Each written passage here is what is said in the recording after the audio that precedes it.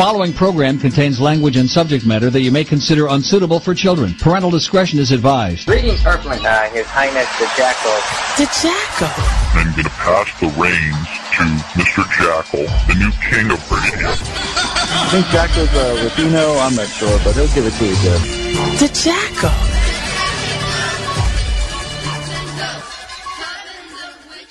Welcome one, welcome all, welcome friends, welcome foes to another episode right here inside the Jackal's Head, live again on PSN Radio and of course SoFlo Radio and the Global Enlightenment Radio Network.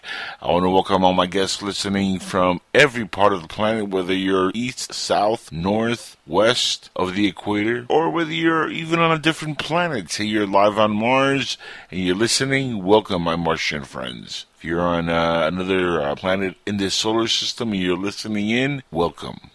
This is the Jackal's Head, and we're live on this very spooky October 25th. 2020. Get comfortable. We're going to have a heck of a good time tonight. We're going to talk a little bit of politics. You guys, some very interesting stuff came out of the debate with Trump and Biden. An excellent debate for Trump, by the way, including the fact that right after the debate for the next, day or so, one of the number one things that was trending on Twitter and on the internet was, can I change my vote? And that's because I think a lot of the early voters, after they saw that debate, they were like, oh, did I vote for Biden? And I think this is the first part of the big red wave coming in the next few days.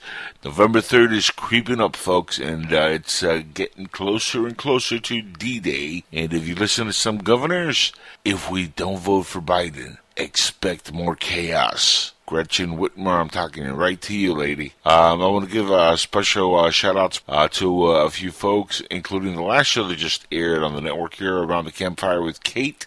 And she had a nice group of people listening in, including the network zone, Kaiser from Kaiser Talk Radio, and a couple callers that called in. Really cool show.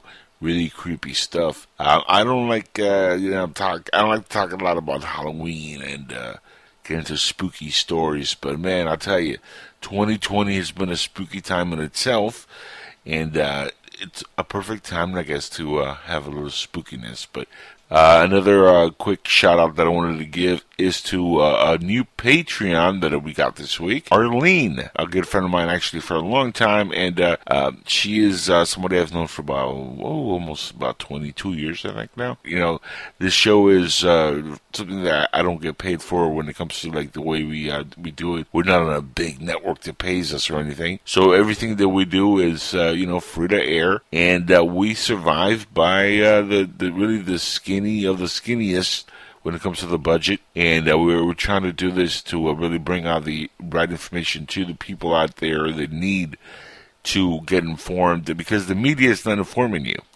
So Patreon is one place that we definitely need more support on.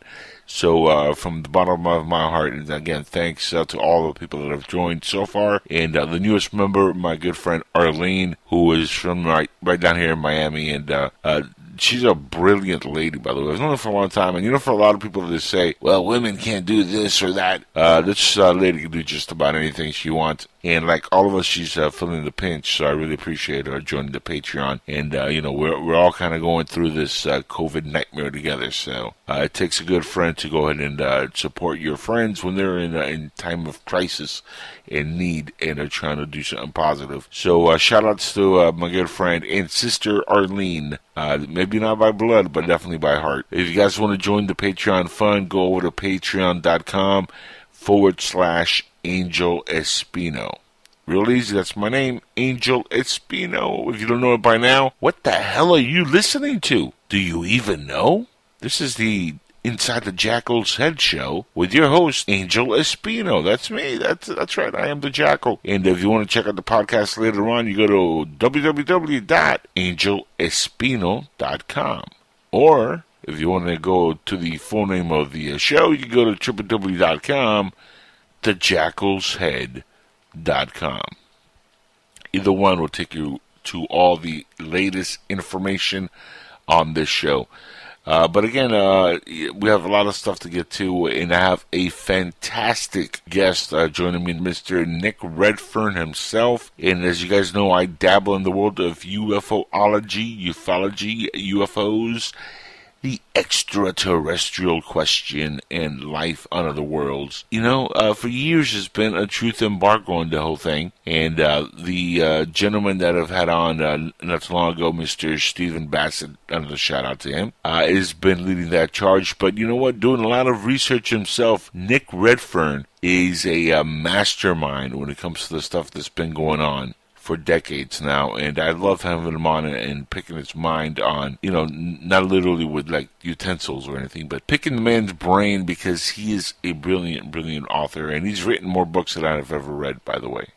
I think I said that once before, and it stands. You know, check out his work. Like I said, the man never disappoints with the amazing amount of research and work. The latest book he has out is called The Martians, and it's about evidence of life on the red planet, and I really want to get my hands on that. It's on Amazon right now. If you guys want to get it on Kindle, you could do so. Just look up Nick Redfern. That's Nickredfern.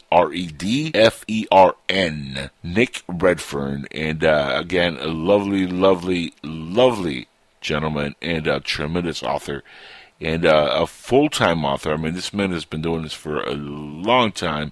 He's a journalist, specializes in a wide range of unsolved mysteries, which not only include other planets, by the way, includes Bigfoot, the Loch Ness Monster, of course, UFO sightings, government conspiracies, alien abductions, like my good friend Travis Walton and my good friend Mike Rogers have gone through, and Steve Pierce, who know all about that stuff.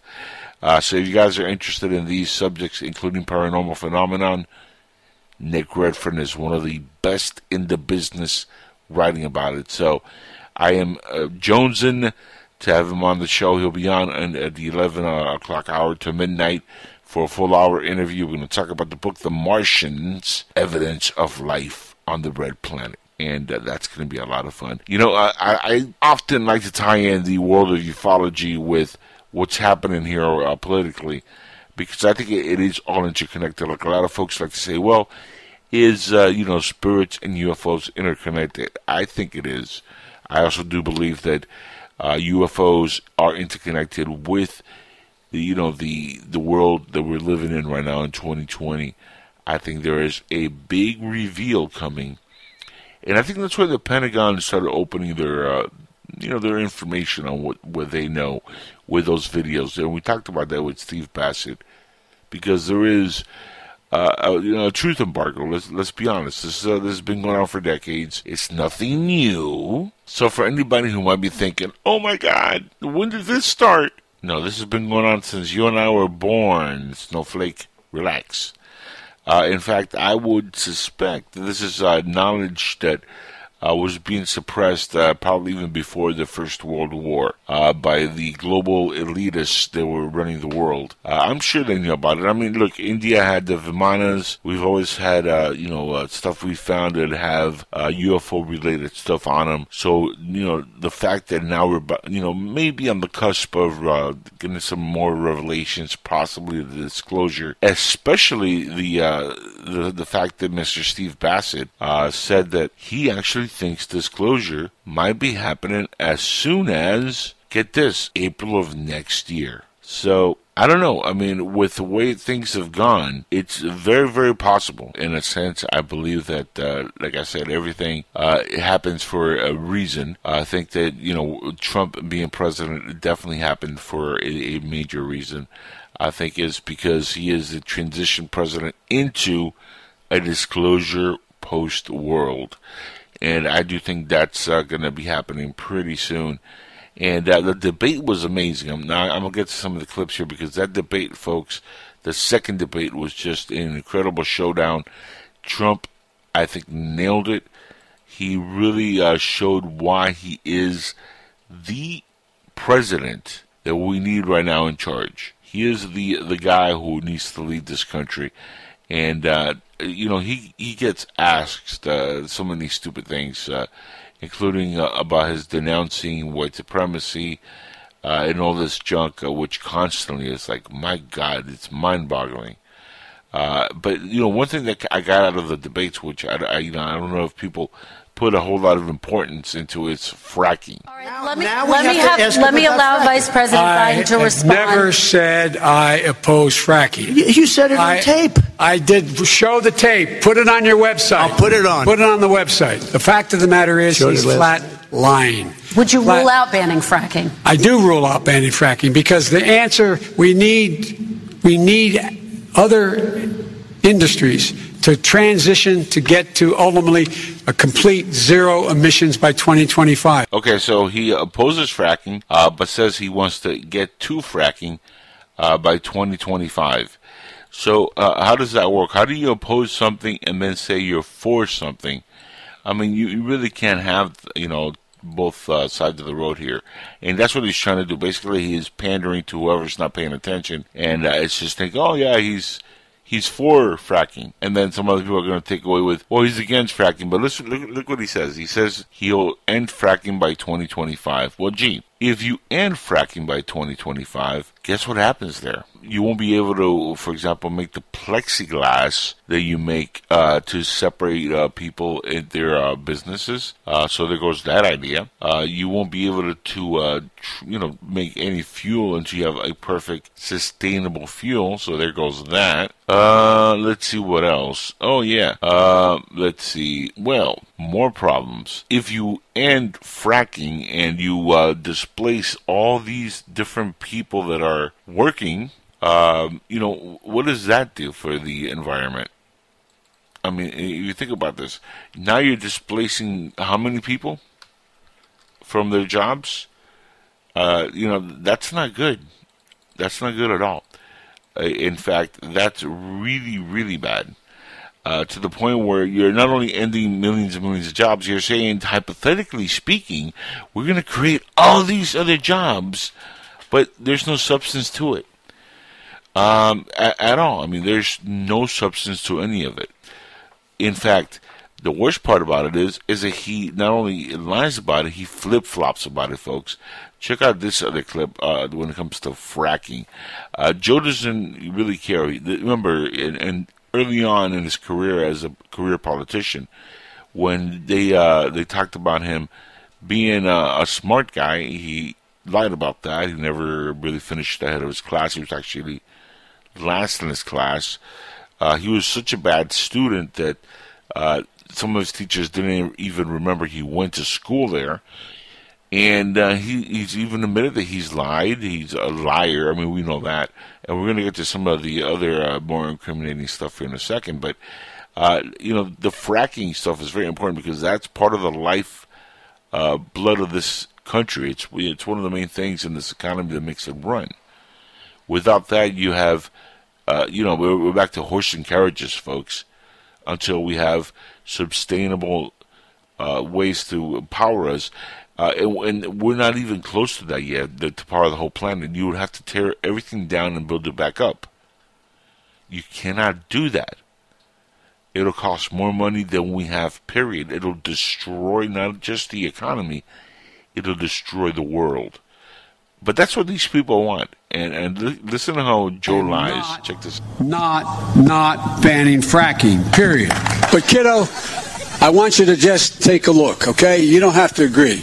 But I want you to look in my eyes. I guarantee you, we're going to end fossil fuel, and I am not going to cooperate with it, okay? No new fracking. Would there be any place for fossil fuels, including coal and fracking, in a Biden administration? No, we would work it out. We would make sure it's eliminated and no more subsidies for either one of those. Will you commit to implementing a federal ban on fracking your first day in office, adding the United States to the list of countries who have banned this devastating practice? There's no question I'm in favor of banning fracking. All right, let that sink in for a second, folks. There's no doubt that they're going to end fracking. None, right? That's an issue. Again, that's a major, major issue, which I don't think people are taking as seriously as they should, because if you think about what they are saying there, they basically are going to destroy the world. That's what they're saying. They're going to destroy the world, the planet as we know it. It's going to come to a screeching halt, and that is not good anywhere. I don't care what part of the planet, you're in or from or whatever. That's not good at all. And again, I love Nick. I think he's a great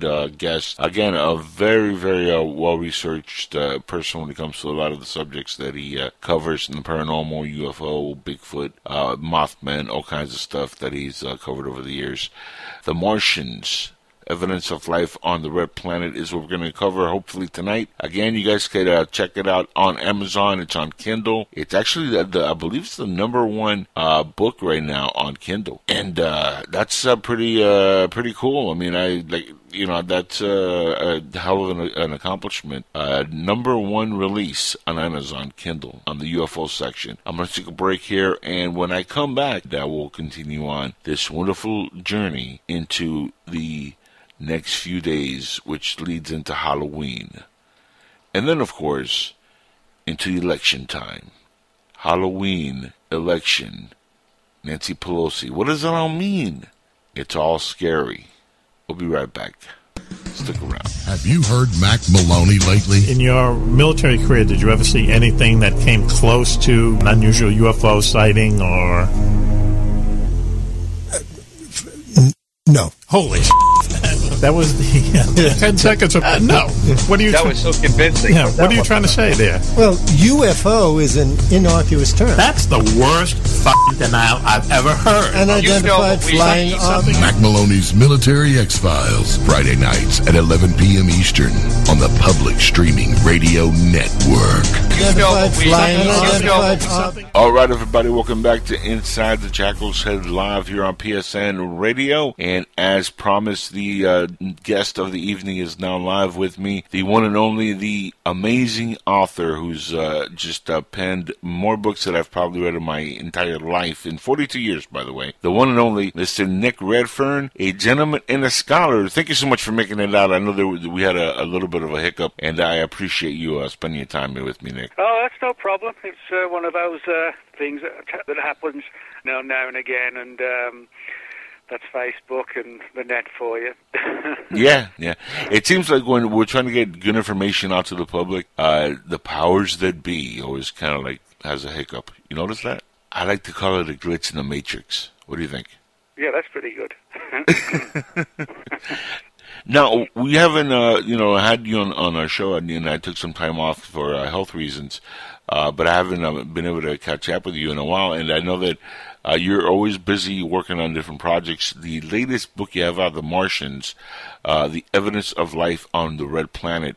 Tell me a little bit about that book, because I really, really dig the Martian, mythology, people that talk about Mars, facts that have come out from whistleblowers, the research that NASA is keeping from us. Tell us about the book itself, and let's get into the subject. Well, the book basically is a study of everything to do with Mars itself, but from the perspective of the large number of what you would call anomalies that people have seen and photographed in relation to NASA. And so the story essentially is a look at the history of Mars and the theory that in the distant past there was some kind of civilization, a Martian civilization, that at some point there was a massive devastation of Mars, which also pretty much destroyed the Martian civilization. But the scenario is that there was a world possibly not too dissimilar to ours, perhaps 100,000 years ago, maybe longer. And we're now starting to see the evidence of this with some of the NASA photographs that are coming forward. About 15 years ago, I was watching some whistleblower underground videos about Mars, and it was images that were supposedly leaked from NASA, and I saw what clearly was structures that were artificially made, and I was amazed how mainstream was not touch this kind of stuff. But the more and more that the time has passed, I think more of what NASA's been covering up it's coming to light. And do you think that some of what they're keeping is that maybe we are part Martians ourselves? And is that something you found as part of the history of what might be going on? Well, I mean, there's no doubt, there is a connection between Mars and Earth. I talk about it in the book in the sense that it's almost like there's an affinity between Mars and Earth, and it's kind of almost like an inherited memory where a lot of people have, kind of an affinity to Mars. We don't kind of get that sort of sense from Mercury, or Saturn, but for Mars, it's as if we do have this kind of ancient connect to them. And so I think that's an important angle, as far as, whether there's some kind of, sort of genetic connection, I mean, that's an interesting angle, the idea of being in a situation where we might actually have ancient origins that do have a connection to the Martian civilization. And, possibly there could be like a genetic connection. And, but of course, the big problem is that today, for the most part, Mars is a very damaged world, so to speak.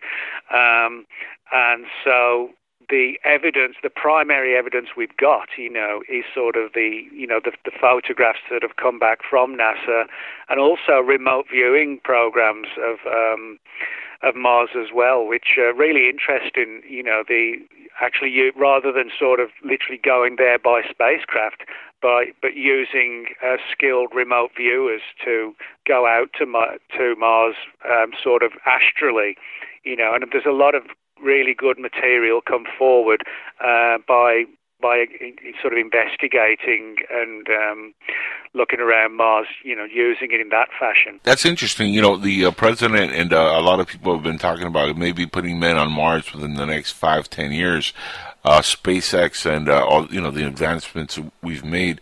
Do you think that might be a better way to find out what is there? Remote viewing, and it's been proven, by the way, because the government even studied this thing for a very long time. So I have no doubt that there is definitely a legitimate use for remote viewing. But to be able to put men on the ground there in Mars and see some of this stuff for ourselves.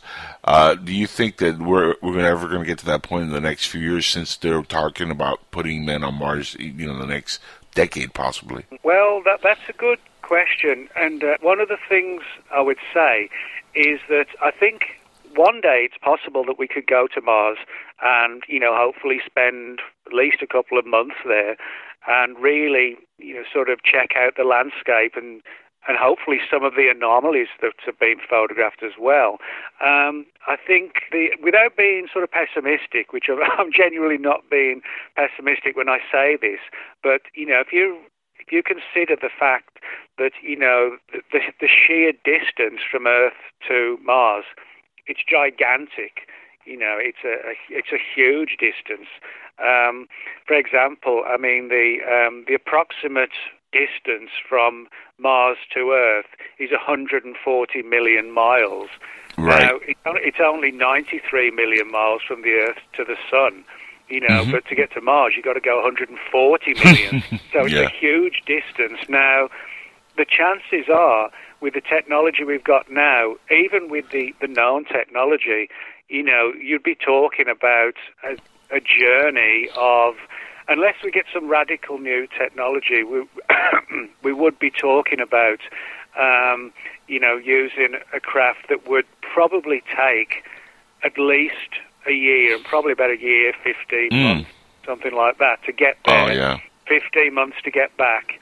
And if you've got a crew of, say, 5 or 6, they're going to need a fairly large craft because, a collective time of, say, 18 months altogether, or getting on close for 2 years.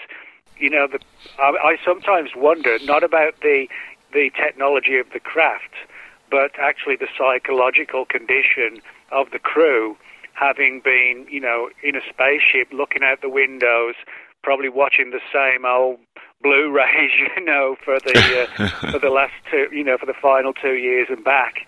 And I sometimes wonder about if the astronauts could psychologically make it. And of course, if there's any problems, health problems, I mean, what are you going to do? Turn back for another 90 million miles? That's just not feasible. So I think, it's not so much the science and the technology that is the big issue. I think it is the issue of trying to get people there. And I think it's a good program to do, but I think it's not as simple as some people think it is. Now, as far as remote... Let me ask you real quick, though, before we get to remote viewing, just a quick question. Is there a certain window, because I know there's sometimes a window where Mars and the Earth are closer aligned, which might make the travel there a little bit shorter, like maybe shorten it by 6 months, I heard. Is that possible? Oh, yes, it is. I mean, that's an important thing to note, is that although the approximate distance is 140 million miles, because you have this sort of extremely bizarre orbit, basically what it means is that, yes, you can actually knock off a significant numbers of, millions of miles, and they probably would be able to do that, by getting a perfect route, to cut off as many miles as possible. So I think we can do it one day, but, there are... It doesn't happen every year, though. That's the thing. It's like every few years you have, like, that one perfect moment where you could shoot something off, if I remember right. Yeah, and, I would hope we can do it sooner than later. I'm just looking at all the factors. But I think... the angle of, the angle of using remote viewers, I think is a really good one. And a lot of people may not know that back in May the 22nd, 1984, the CIA began its very own remote viewing program on Mars, and if you read the initial documentation, not all of it has been declassified yet, but some of the documentation talks about how they brought in the remote viewers, and the CIA specifically wanted the RV team to focus on roughly about 1 million years ago. So they were actually looking, to see Mars, at a very distant time in its history. Now, what's particularly intriguing is the issue of why the CIA was so intent on having the remote viewers focus on 1 million years ago or thereabouts. So this suggests the CIA knew something about Mars during that period, and they wanted to find out more about it. Now, incredibly, when the remote viewers actually got involved and, they began the program, they reported seeing back some incredible images coming from the mind via remote viewing. One of them was that the remote viewers could see that the astronauts, the atmosphere was on fire. It was almost as if, there was something like a nuclear war. And, and literally everything was on fire, and there was sort of asteroids plummeting to the ground, and it literally was like Armageddon, but on Mars.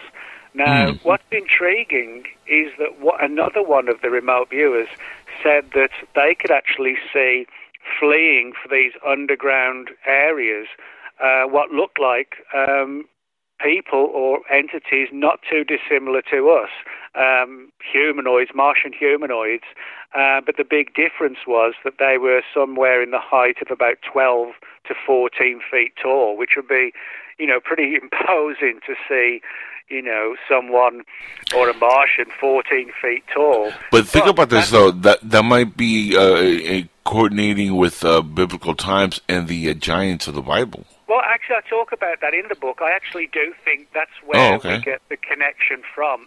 The connection between the giants on Earth and the stories of the giants coming down, and from wherever, from the heavens or from Mars, The Nephilim, I think they referred to them, correct? Yeah, but the intriguing thing is though that the remote viewers were able to get perfect images of Mars just in its fiery, final days. Now, whether it was due to something like their equivalent of a nuclear war, or as some people have suggested, perhaps an asteroid strike, perhaps a number of asteroids broke off from the asteroid belt, slammed into Mars, and if they were of a huge size, maybe 100 miles, who knows, across, that would have caused massive destructive worldwide destruction. And so one of the intriguing theories, which also came out of the remote viewing program, was that possibly a small contingency, or maybe even a large one, managed to escape Mars before everything went totally wrong and managed to make it to the Earth, and in essence kind of set themselves up as gods, but they were really just Martians, And then they made us in their image and in their likeness. Yeah, which kind of suggests like a genetic manipulation situation going on.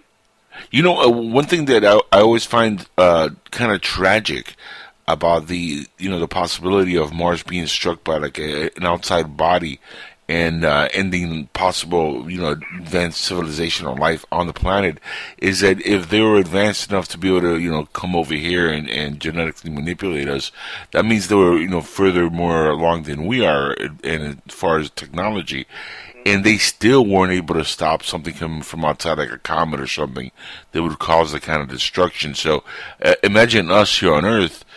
We're very vulnerable to that kind of impact ourselves. Even more so if you think about the technological differences that might have been from then to now. Even though it's in the past, doesn't mean that the technology couldn't have been much more advanced than ours. Well, yeah, you're right. And I think, one of the important things about all that is that things like, gigantic asteroids, meteorites, that kind of thing, we really don't have any way to stop that from happening. I mean, it's okay, in the movies, but in reality, I really don't think we'd have much chance. If there was like an entire fleet, so to speak, of asteroids heading towards the Earth, we just have to hope for the best and then recover from whatever the damage is afterwards. And certainly that damage would be worldwide. I mean, if, let's say, for example, it slammed into, a huge one slammed into the Atlantic, okay, there's massive damage to the water and the ground beneath the water, the body of the ocean. But in saying that, you would also have incredible waves, just heading straight into land masses in every direction. So again, I kind of look at the perspective of that scenario and apply it to Mars. In other words, possibly there was just no way for the Martians to survive. And I think, they did their best to escape possibly to our world. Then, of course, that begs the question, well, how can we prove this? And that takes us to the other angle of all these various photographs that have come back from NASA that seem to show images of carved faces, carved heads. In some cases, what actually seem to show plants and bushes on the surface of Mars. And I think, due to the fact that Mars is I won't say completely dead, but, civilization there is very sort of, there's not much left. But, these images which do seem to show ancient structures, I think that is the other way we need to go to make the case that even if there isn't a Martian civilization of any kind there now, then there certainly was at some point in the distant past. Yeah, I completely agree, and you know, and if you want to apply some science to it, also for those science buffs, Mars for years, and I've read certain research on this. It actually has more radiation around it, Nick, than it should have, considering we consider it a dead planet, right? But it has like an abundance of radiation where it would lead you to think that the answer to that, it's either went through a nuclear winter or some kind of maybe nuclear war, or an impact so large from outside that it caused like a nuclear type of explosion. And I've often wondered if the area in the Valles Marineris on Mars, that big scar that's right in the middle of the planet, if maybe that's where the impact happened, and everything, you know, just evolved from there. What do you think of that? Because that part is almost the size of the United States. I mean, that's a huge scar. Yeah, you're right, and that sort of does sort of tie in, you know, with the, as you just said, you know, Mars does have a large, you know, amount of radiation, deadly radiation, and it's actually not dissimilar to the same kind of radiation you get. Like, for example, when we ended the Second World War, you know, with the atomic bombs on Nagasaki and Hiroshima, it's almost identical. And, of course, you know, you've got these huge scars in the landscape and clear, massive amounts of damage done. And, you know, exactly the same thing that could mirror situations with us if ever we went to war. You know, nobody can win a nuclear war. Anyone who says, you know, we can take on the other side, that's garbage, you know. Everybody would be taken out, you know. And it would take probably thousands of years to build up again. And, of course, our civilization, by then, a couple of thousand years later, I mean, there probably would just be like legends of us, you know, some civilization that once existed, and then the people of that era would say, no, that's garbage, you know, we're the first. And somebody else might have said, no, we're the first. You know, it could be like a cyclic thing that has gone on, possibly over and over again. And it could happen again in the future. And I believe that on Earth. I believe that's, you know, happened here many times. It wouldn't surprise me because, I mean, you see a lot of these, you know, incredible structures, you know, people wonder, well, how is this done? And they don't really have, you know, solid, they don't really have solid answers to a lot of these questions unless you apply, you know, the ancient civilization or ancient alien civilization angle to, you know, to come up with a viable answer. But yeah, I think, you know, despite the likelihood that at one point Mars was heavily populated, there probably was, you know, an extremely advanced civilization, probably not too different to ours. But, you know, they weren't gods. And, you know, when a planet starts to spiral into destruction, whether by nature or whether by a war or something like this, there really is no way to, you know, to try and save an entire planet, you know. And I think that would actually sort of tie in, as we sort of briefly mentioned earlier, the idea of the giants coming to the Earth.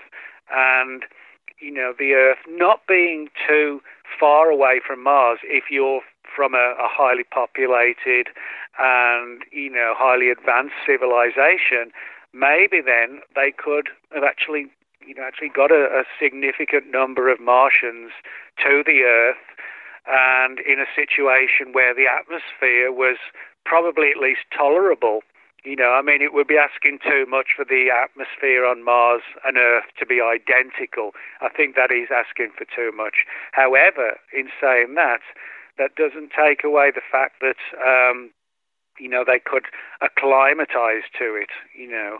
It's kind of like, you know, being on the ground level and then spending 6 months in the mountains, you know. It's difficult, it can be tough, but you can, you know, sort of acclimatize to it. You adjust.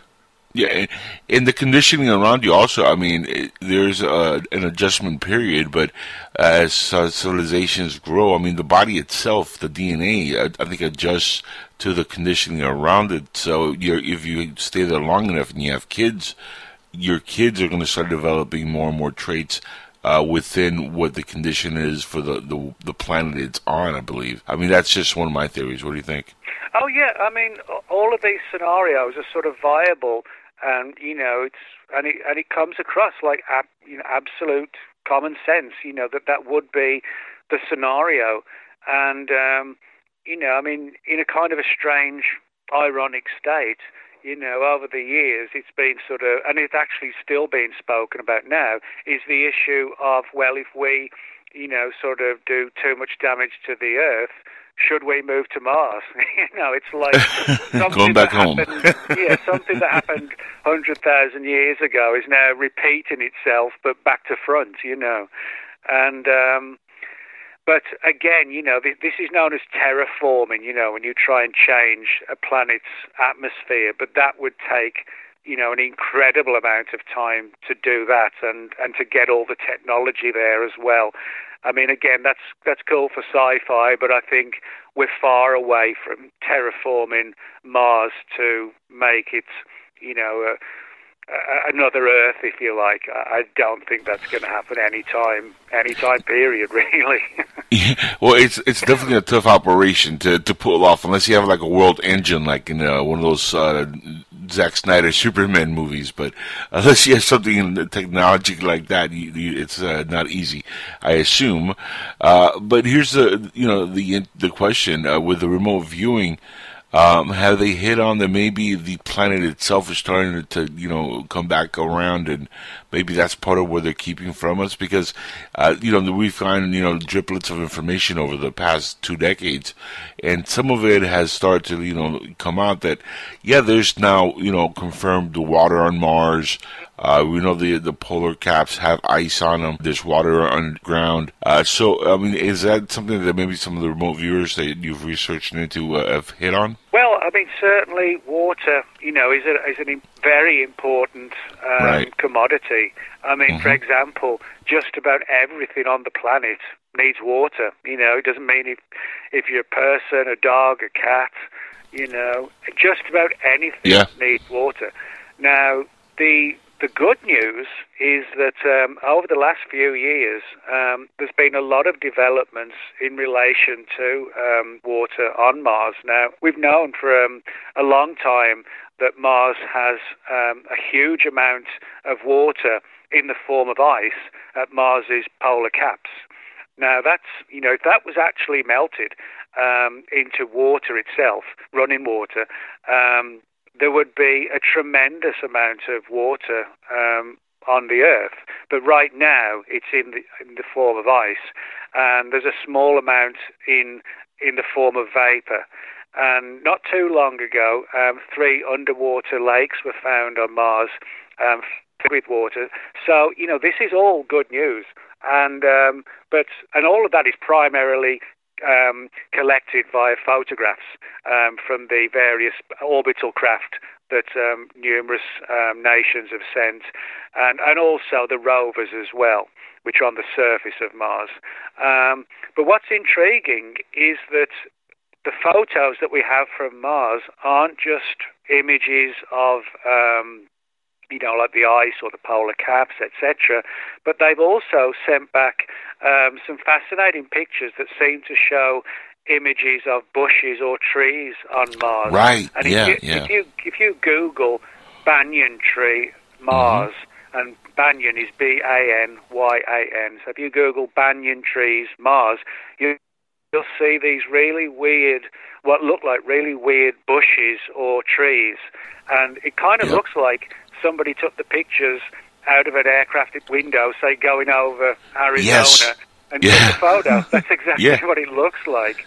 But you're absolutely right. Yeah. Now NASA say that this is just ice particles, but I have to say it doesn't really look like ice particles to me. It looks like sort of a very appropriately weird looking tree. It's not going to look like their trees aren't going to look like our oak trees or apple trees, but they would probably have something relatively similar, and I think that's what those banyan trees are. So if you've got water, you've got ice, potentially you've got bushes and trees, then what else have you got, or what did they have in the distant past? So maybe now Mars is starting to repair itself, you know, and in certain areas on Mars. You know, and here's a little anecdote for you. You know, the saying, the apple doesn't fall far from the tree, and apples are red. Maybe that signifies Mars having trees. I don't know. Maybe that's where they came up with that one. What do you think? Well, I never thought of that one. No, but you know, you're absolutely right, though, because I've seen those photographs, and I've always, you know, I'm skeptical to a lot of stuff that comes from NASA, because, you know, never a straight answer, you know, Nick. But I've seen the photographs, and I tell you, man, the moment I saw them, I was like, that looks like trees. I mean, it's so blatant. And then, of course, you're not going to have exact, like you said, exact trees that are replicas to here on Earth.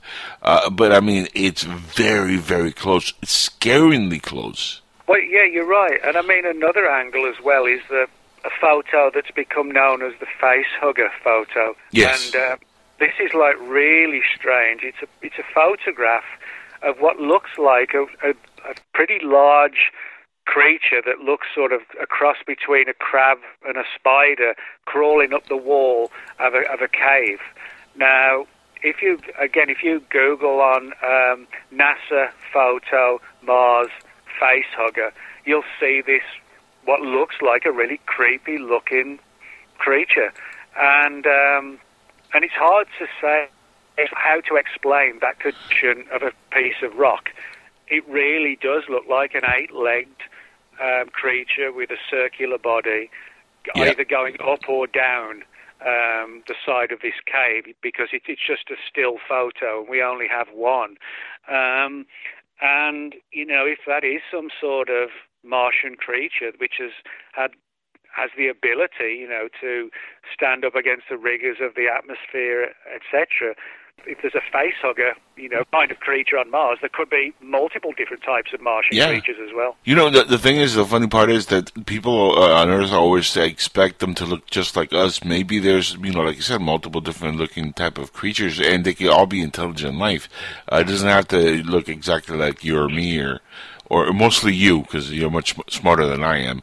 But you know, it doesn't have to look human. In other words, it'd still be intelligent. I mean, that's the beauty of the cosmos. We don't know what's out there, right? So it could be some form of intelligence. In fact, I think if there was some kind of a catastrophe or nuclear war on Mars, or something that ended the civilization on the surface for years and years, who's not to say that some of that stayed underground, and maybe like on Earth that we have all kind of different animals and races, and, you know, even colored people and Asians, you know, Americans, white, black, you know, Hispanic. We have all kind of different people, right? Maybe on Mars they had different kind of intelligent looking, you know, different looking beings, and they were all highly intelligent. Some of them went underground, and that's maybe a sign that they might be able to start going on the surface again if you see stuff like that, which is always fascinating. By the way, Nick, we have a caller on the line who wants to ask you a couple questions. And get in. Caller, you're live with Nick Redfern. How you doing tonight, sir?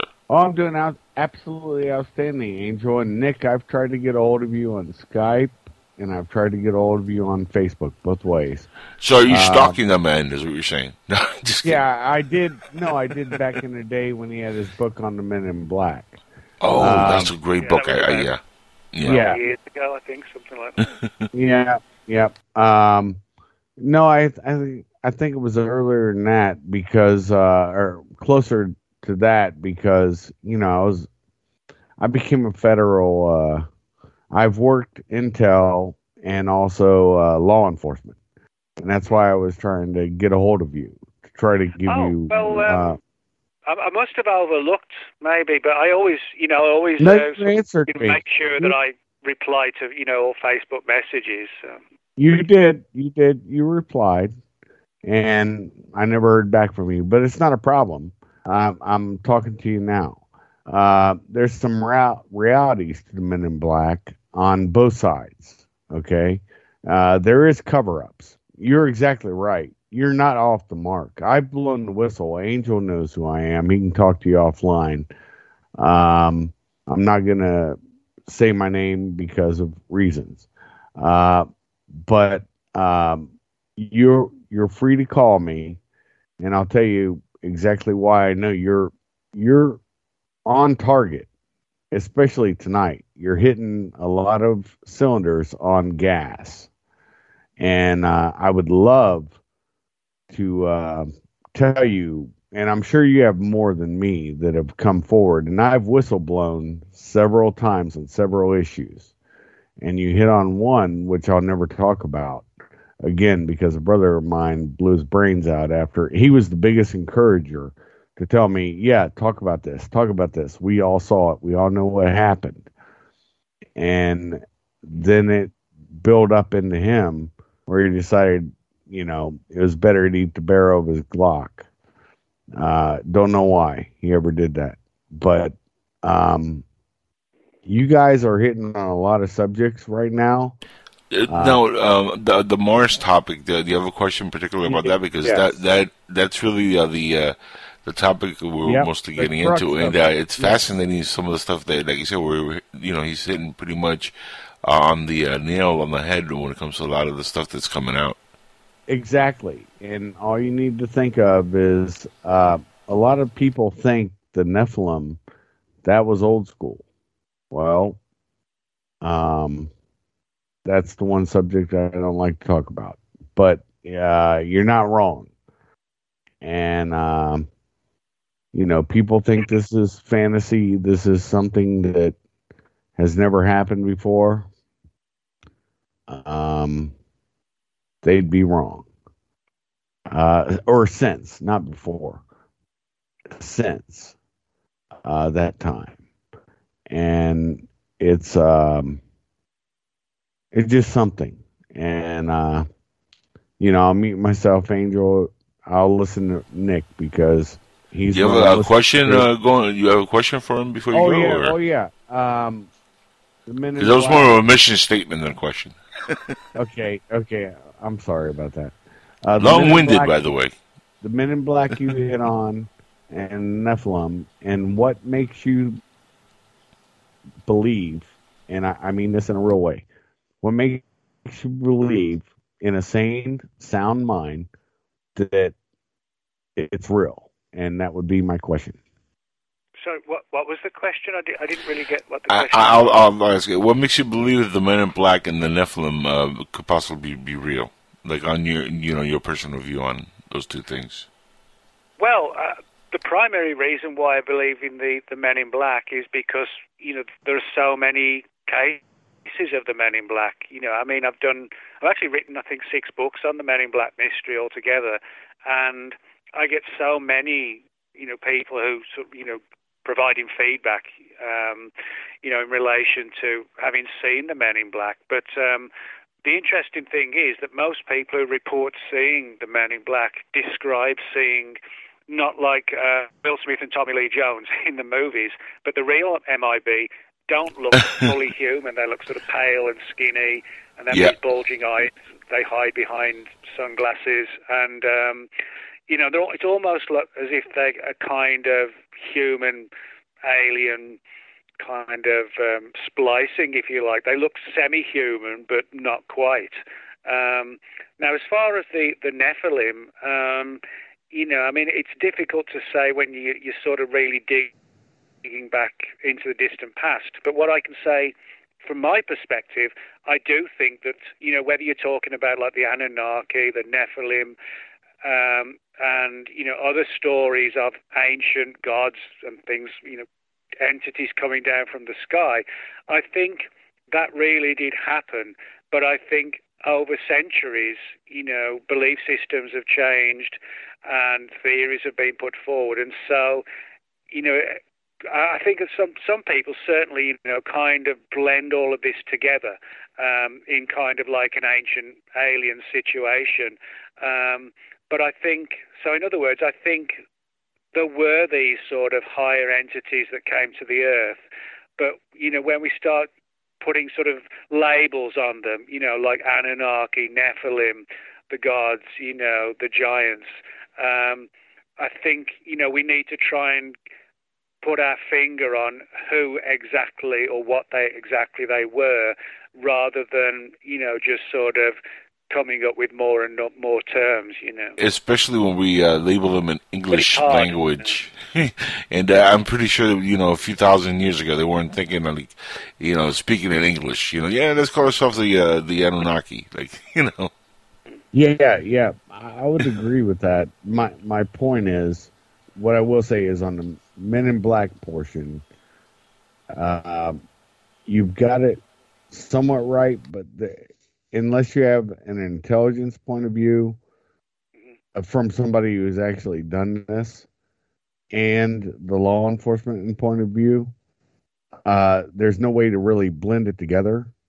And you also, this is the best thing I've seen from you, is that you will take all facets and you'll figure it out yourself. And your mind figures out a lot more than you think. Because, have you ever heard of the term the gray man, the man who looks like everybody? He's nondescript. Nobody can really describe him.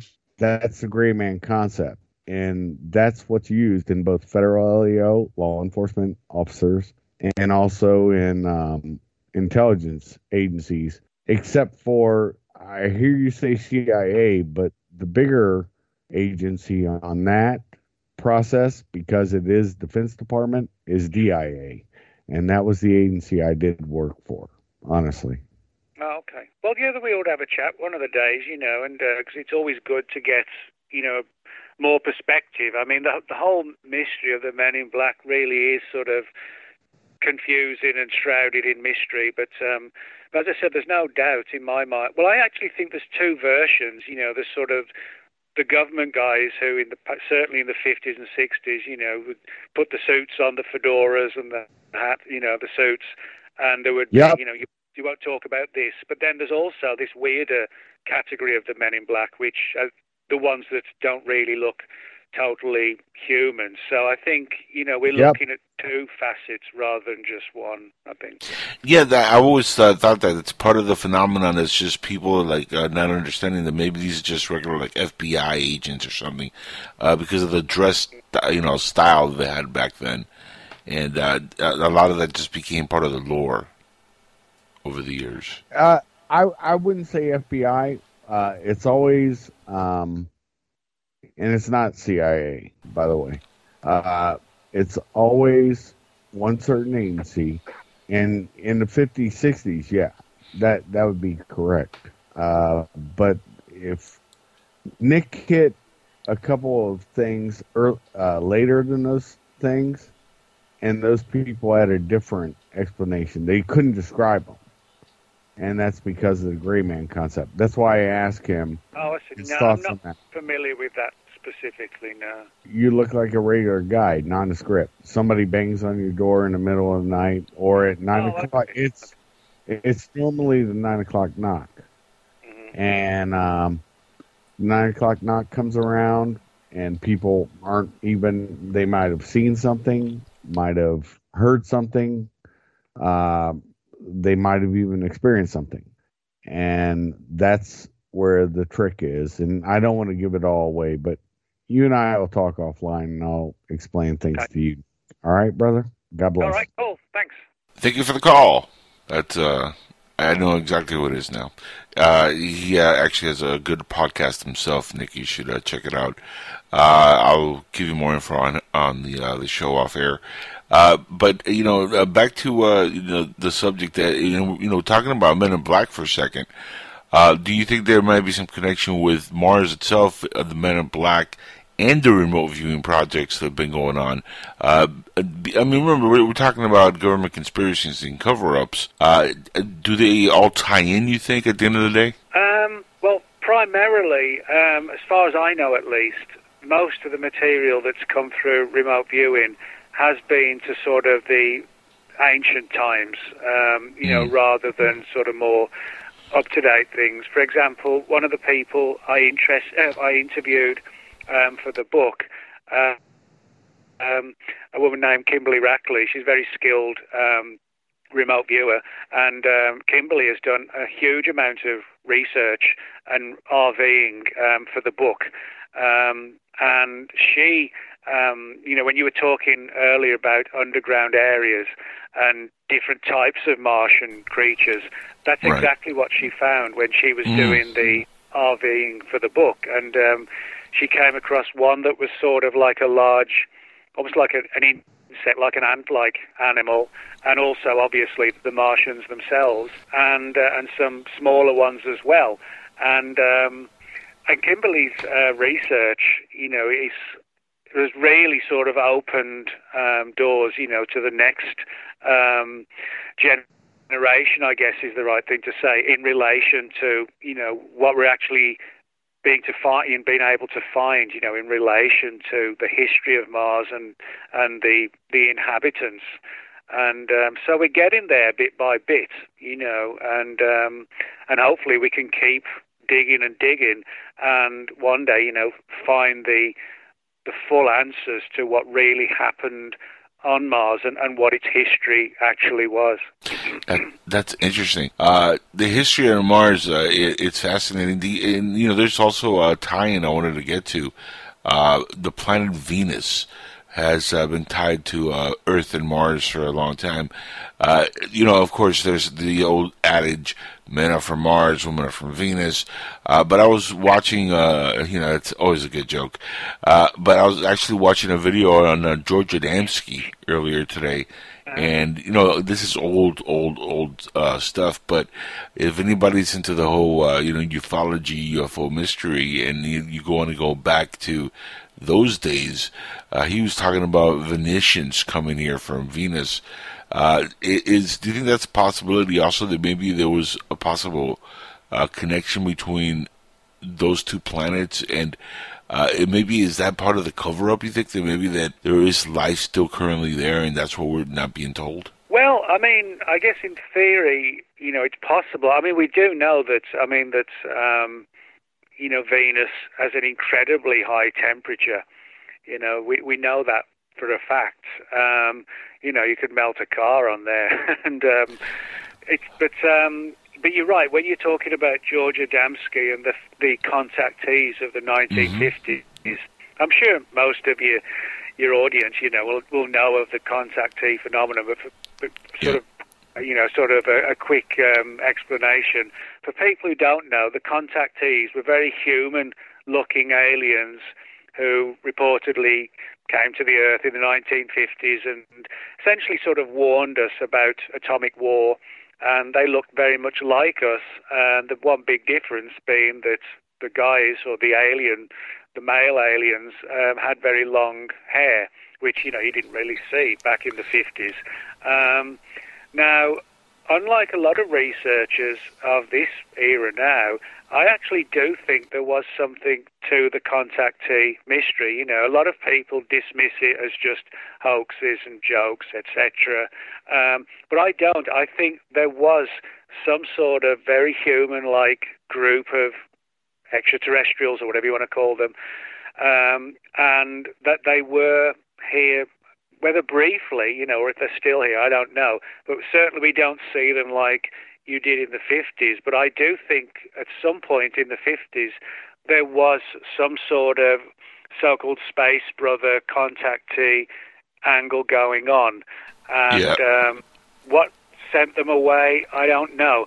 But I think the important thing is that this is one of the first examples of how aliens reportedly warned us about, the perils of nuclear war and planetary destruction. So maybe there could be a Martian connection there.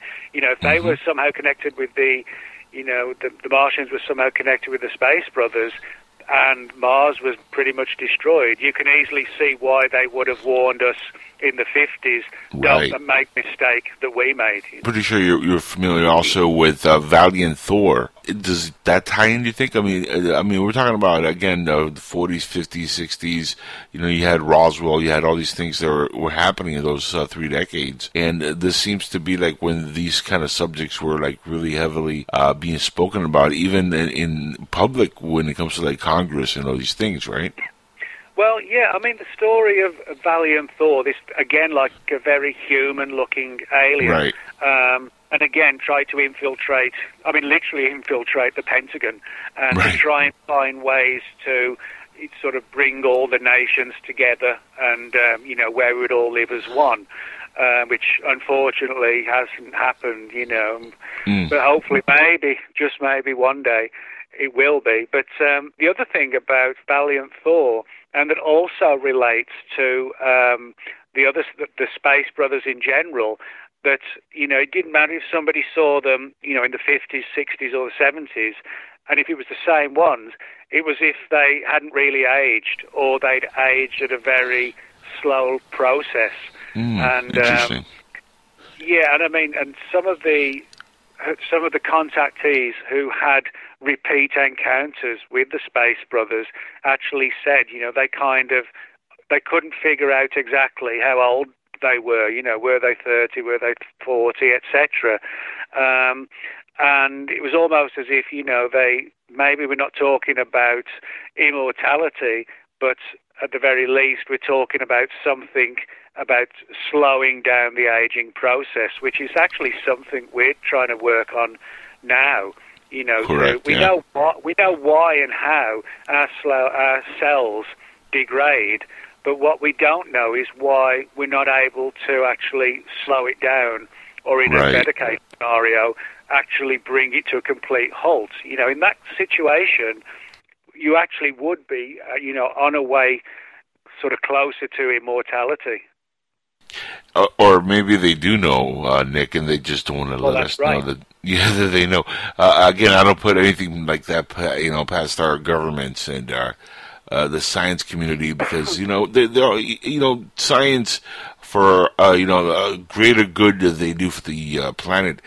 They are bought and paid for by grants, and normally they're government grants. So a lot of these things have to be okayed to be released to the public. And if they've discovered things like that, I mean, after they discovered the Human Genome Project and discovered the way DNA works and all the, you know, these things, I'm pretty sure we weren't that far off technologically figuring out things like that, how to slow down aging and reversing certain diseases like cancer, heart disease, you know, people born with deformities, you know, all these things. You would figure, if you figure out the way DNA works, that you'd be able to start slowing these things down or getting rid of them altogether. But it seems like they said, yeah, we know how DNA works now, but they've never said anything else after that.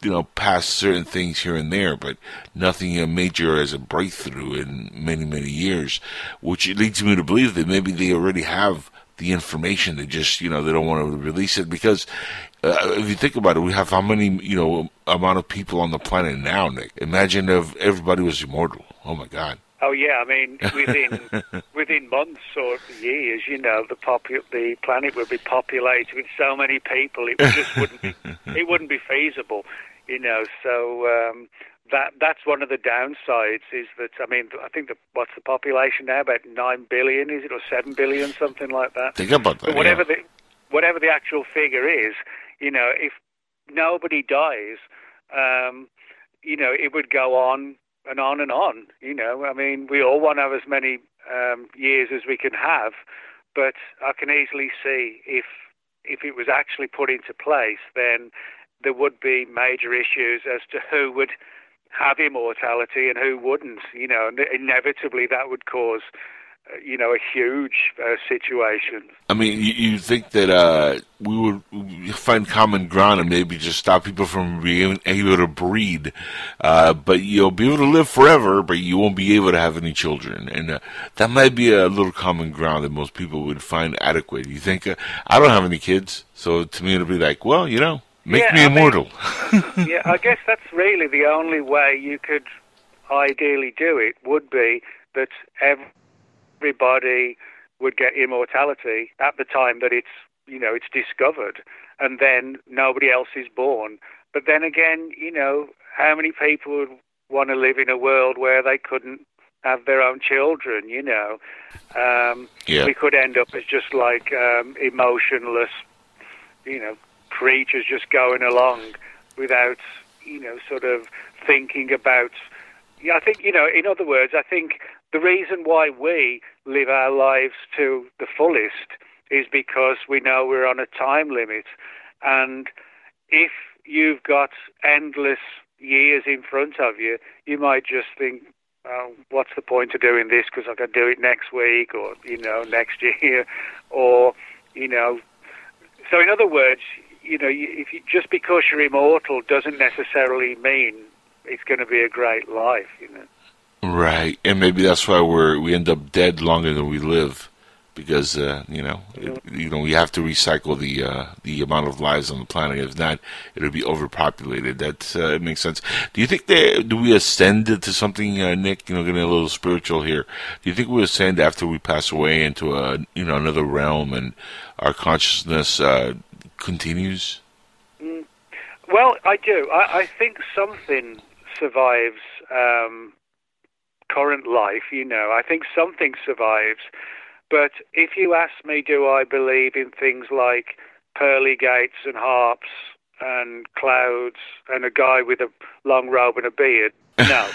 I think, that to me, that's just, that's like a dumbed-down, simplified fairy story. That's how I view it. But that doesn't take away the fact that I think that there is a form, something survives life. And I think, with heaven and hell, to me, I kind of view those as simplistic terms for sort of multi-dimensions, and that, you can potentially, go on from here or there, who knows. But I don't think there's, somebody, with a pen and paper saying, okay, you've been good, you've been bad, you're going down there, you're going up there. I think the problem is, although I fully believe that, and I'll explain why, although I believe in the existence of some kind of, essence of ours survives and goes on somewhere else, although I believe that, unfortunately, many religions have been hijacked essentially to put people in a situation of fear and guilt. And it's all about much of religion, mainstream religion, is about control. It's all about frightening people, terrifying them. You do this, you'll be okay. If you don't do this, it's going to be even worse, that kind of thing. But the reason why I do believe there is an afterlife actually doesn't relate to people, but actually what really sort of made me believe before I wasn't really, a full believer, I guess, involved one of my dogs. Her name was Charity. Me and my ex-wife, we had a Shar-Pei dog, the wrinkly dogs, and we had her for about 8 years, and she developed a bad fever and she died in about 2 to 3 days, very, very quickly. And, it's like when anybody's pets, when your pets die, it's a sad time, because they're just, I won't say they're just like us, but, they're members of the families, right. They're not just animals. And she died, and we buried her. And in the 2 or 3 days afterwards, we had a lot of really weird stuff happen. My ex-wife, Dana, she woke up several times in the night to hear Charity's claws sort of tip-tapping on the tiles. And we also had this extremely, really profound odor in the house of wet dog. If you got a dog, everybody knows when a dog gets wet,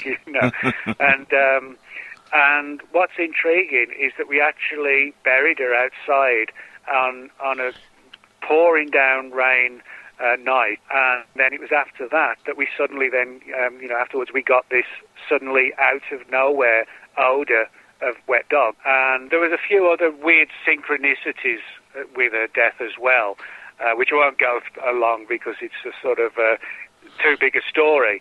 But, and this sort of leads me to believe that, not just people have a soul or, some kind of essence, but I think, maybe even everything that has ever lived, has some sort of life force attached to it, who knows? I mean, this has even been it's kind of going off angle a little bit, but I mean, a lot of research has gone on, to suggesting like plants, have a high degree of intelligence as well. So, who knows, maybe, like I said, maybe everything that's lived always goes on to something, at least, I think it all has to do with energy, Nick. And energy always returns back to a source, and who knows if that energy carries the consciousness to another realm.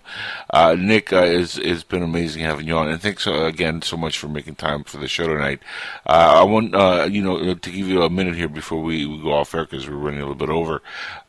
To go ahead and give your website or where people could reach you, and also the book is #1 on the topic of UFOs and the topic of space right now on Amazon, which is always a great achievement. But they can get it there, and how do they connect to you directly? Oh, okay, thanks. Yeah. Yeah, well, I have a blog which is titled World of Whatever, so just Google Nick Redfern World of Whatever, and you'll see my blog. And you can reach me on Facebook as well, and also at my Amazon page as well. Just type in Nick Redfern, and you'll find it that way. So many great books, and you're a tremendous author and great gentleman. Thank you again for joining me tonight, and I look forward to having you back on soon. Do me one favor, though, before you leave. Just one more thing I got to ask of you. Stay safe, stay COVID-free, and live long and prosper, my friend. Yeah, that's not bad. Bless you, my friend, and we'll talk again soon. All right. Thanks a lot, Angel. That, ladies and gentlemen, is the great Mr. Nick Redfern, and tremendous guest to have on the show. I always love talking to him and having him on. Hopefully we do get him on the show again here soon. We'll be back on again on Thursday at 10 p.m. Eastern till midnight with more Inside the Jackal's Head, and right here on PSN-radio.com. So please come back. Until then.